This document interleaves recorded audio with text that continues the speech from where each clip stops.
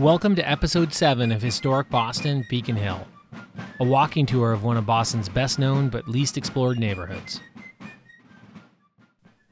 From the Susan Paul House at 36 West Cedar, we will continue south a block and a half, crossing over Mount Vernon Street and stopping at Acorn Street. Please continue listening to this episode while you walk. When the land for the State House was purchased in 1795, it set off real estate speculation on Beacon Hill. Developers purchased open land in the sparsely populated areas on the South Slope, hoping to build homes for wealthy citizens.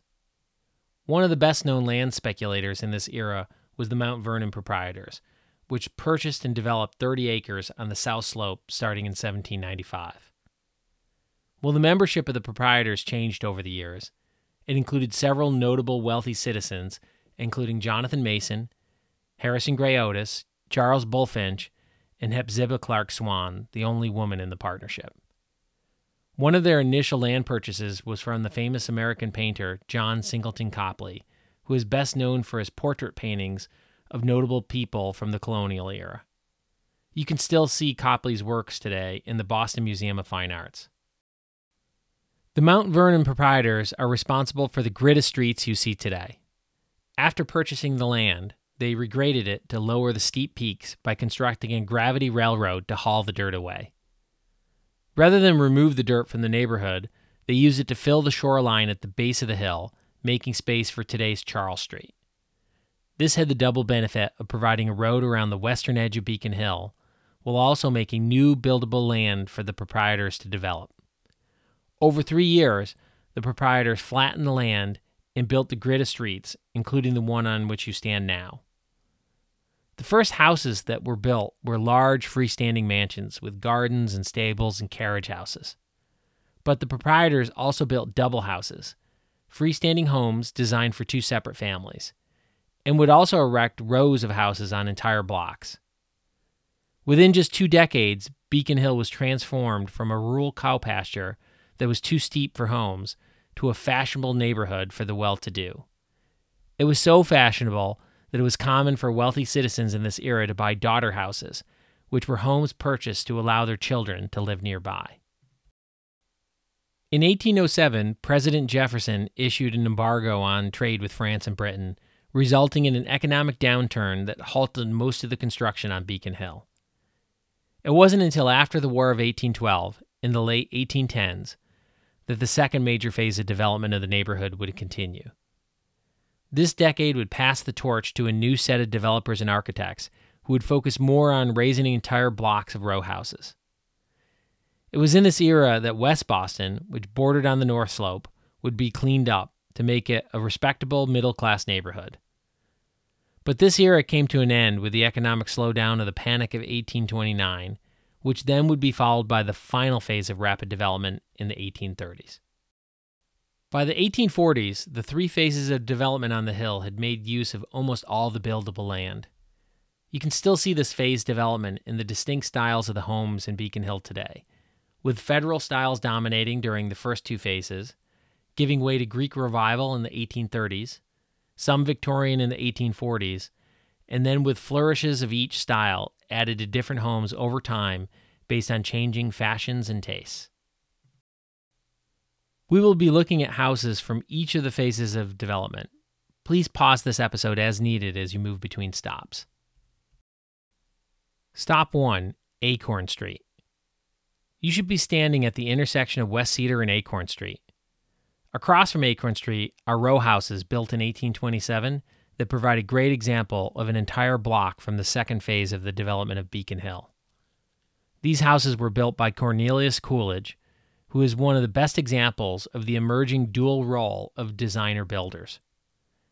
Acorn Street is one of the most photographed streets in the United States. These homes were built in the late 18th and early 19th century, and the cobblestone street gives us a glimpse of what Beacon Hill looked like in the horse and buggy era.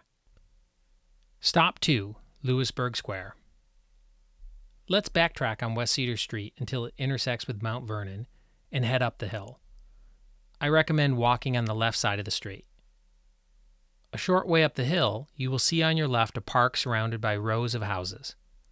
Welcome to Lewisburg Square, one of the most exclusive locations on Beacon Hill. Take a left into the square and walk around the park to return back to Mount Vernon Street. These Greek Revival homes were built in the third phase of development in the 1830s and 1840s. Some of the famous residents here included Charles Bulfinch, John Singleton Copley, and Louisa May Alcott. This is also the current home of John Kerry, former Secretary of State and presidential candidate, and his wife, Teresa Heinz, the widow to the heir to the Heinz Company.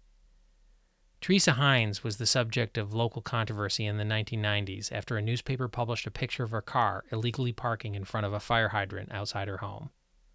But the secretary and his wife had the last laugh, paying to move the fire hydrant to a new location. Lewisburg Square has the oldest homeowners association in the United States. Just east of here was the former location of one of the three peaks of Tri-Mountain, which the British soldiers referred to as Mount Hordem. During the British occupation of Boston in the Revolutionary War, a battery was located on this peak that fired on George Washington's troops in Cambridge. Stop 3. The Charles Bulfinch House, 87 Mount Vernon Street. This is a great example of a double home, which was built in 1809 for Charles Bulfinch by the developer-architect Jeremiah Gardner. The house shows examples of accents added to the home over time, with one side in Georgian style and the other in Greek Revival. The Wright House is the home of the Colonial Society of Massachusetts, a nonprofit dedicated to publishing documents on the colonial history of the state. The Colonial Society will periodically open the home to visitors for local events such as the Beacon Hill Holiday Wreath Tour. Stop 4. The Harrison Gray Otis House, 85 Mount Vernon Street. This is the second home built for Harrison Gray Otis, one of the founders of the proprietors. It was built in 1802 and is one of the best remaining examples of a freestanding mansion on Beacon Hill. This home once had a larger property that included stables in the back. Otis would live in this house for 5 years before moving to another location on Beacon Street. There are very few remaining examples of freestanding mansions on Beacon Hill, with most demolished by the 1840s to make room for new row houses. This home also has an interesting connection to the Thomas Crown Affair, a 1968 hit movie starring Steve McQueen and Faye Dunaway. You may know this movie better by the 1999 remake starring Pierce Brosnan. The original movie was set in Boston and tells the story of a millionaire businessman who secretly robs a bank only to be pursued by a determined insurance investigator. Several scenes from the movie were filmed in Beacon Hill, including inside and outside this home. Ironically, this movie inspired a copycat crime. In 1969, a bank teller in Ohio, who was reported to have been obsessed with the Thomas Crown Affair, stole $215,000 from his employer and promptly disappeared. While the story appeared on the TV crime shows America's Most Wanted and Unsolved Mysteries, his whereabouts remained unknown. The story would finally be solved in 2021 when documents left to the family of a man who died of lung cancer revealed his true identity. The bank robber had died in a suburb of Boston, just miles from the location of the movie that inspired his crime. It is believed he moved to Boston to be closer to the movie, even living for a time on Beacon Hill. Stop 5. The Swan Stables, 50, 56, and 60 Mount Vernon Street. These low houses are the former stables for 3 daughter houses that reside on Chestnut Street. The 3 homes were built in 1805 and 1807 by Hepzibah Clark Swan, the only woman partner in the Mount Vernon proprietors. She gave these homes to her daughters on their wedding day. You can still see these 3 daughter houses rising above and behind the homes that now reside at 50, 56, and 60 Mount Vernon Street. The stables have since been turned into houses and have survived at their current stature due to a 13-foot height restriction in the deed. Stop 6. 59 Mount Vernon Street. This home is one of the best examples of the 1830s movement toward Greek Revival. It was built in 1837 and is one of 5 homes that were constructed from the demolition of a freestanding mansion for Jonathan Mason. Greek Revival homes are known for being more somber and heavier in their design. It's also common for them to have stone basements that are above ground and ornate post-beam entrances. Stop 7. The Daniel Webster House, 57 Mount Vernon Street. The home at 57 Mount Vernon Street is one of several row houses here that once belonged to Jonathan Mason. This one was lived in over time by both Daniel Webster and Charles Francis Adams. Webster was a lawyer and statesman who served as Secretary of State for 3 U.S. presidents. Charles Francis Adams was a diplomat, writer, and politician who was the son and grandson of 2 U.S. presidents, John Quincy Adams and John Adams. Stop 8. The Nichols Museum, 55 Mount Vernon Street. This federal-style house was built by the Mount Vernon proprietors in 1804 from a Charles Bulfinch design.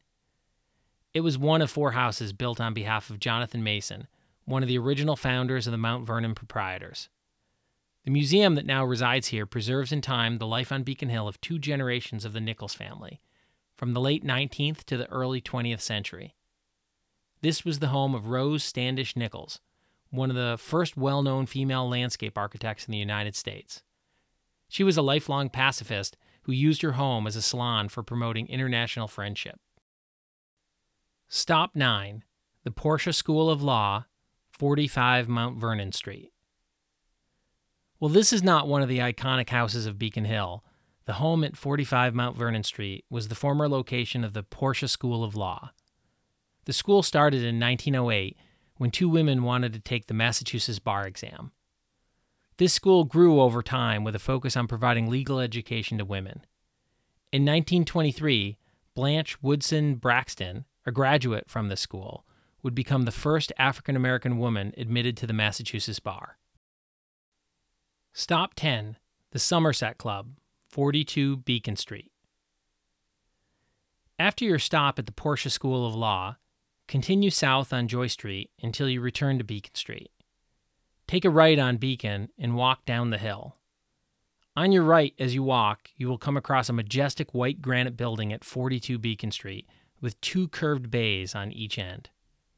This house was built in 1819 for Colonel David Sears and was designed to be a granite version of his father-in-law, Jonathan Mason's house.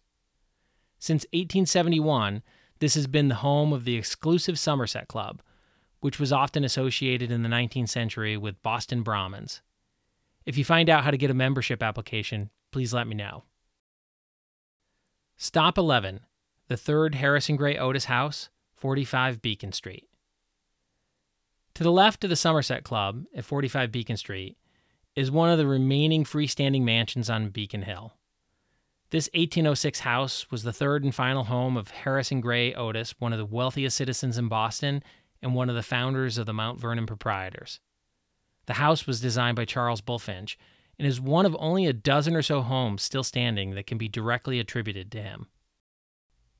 This concludes our episode. Please start the next episode to continue with our tour.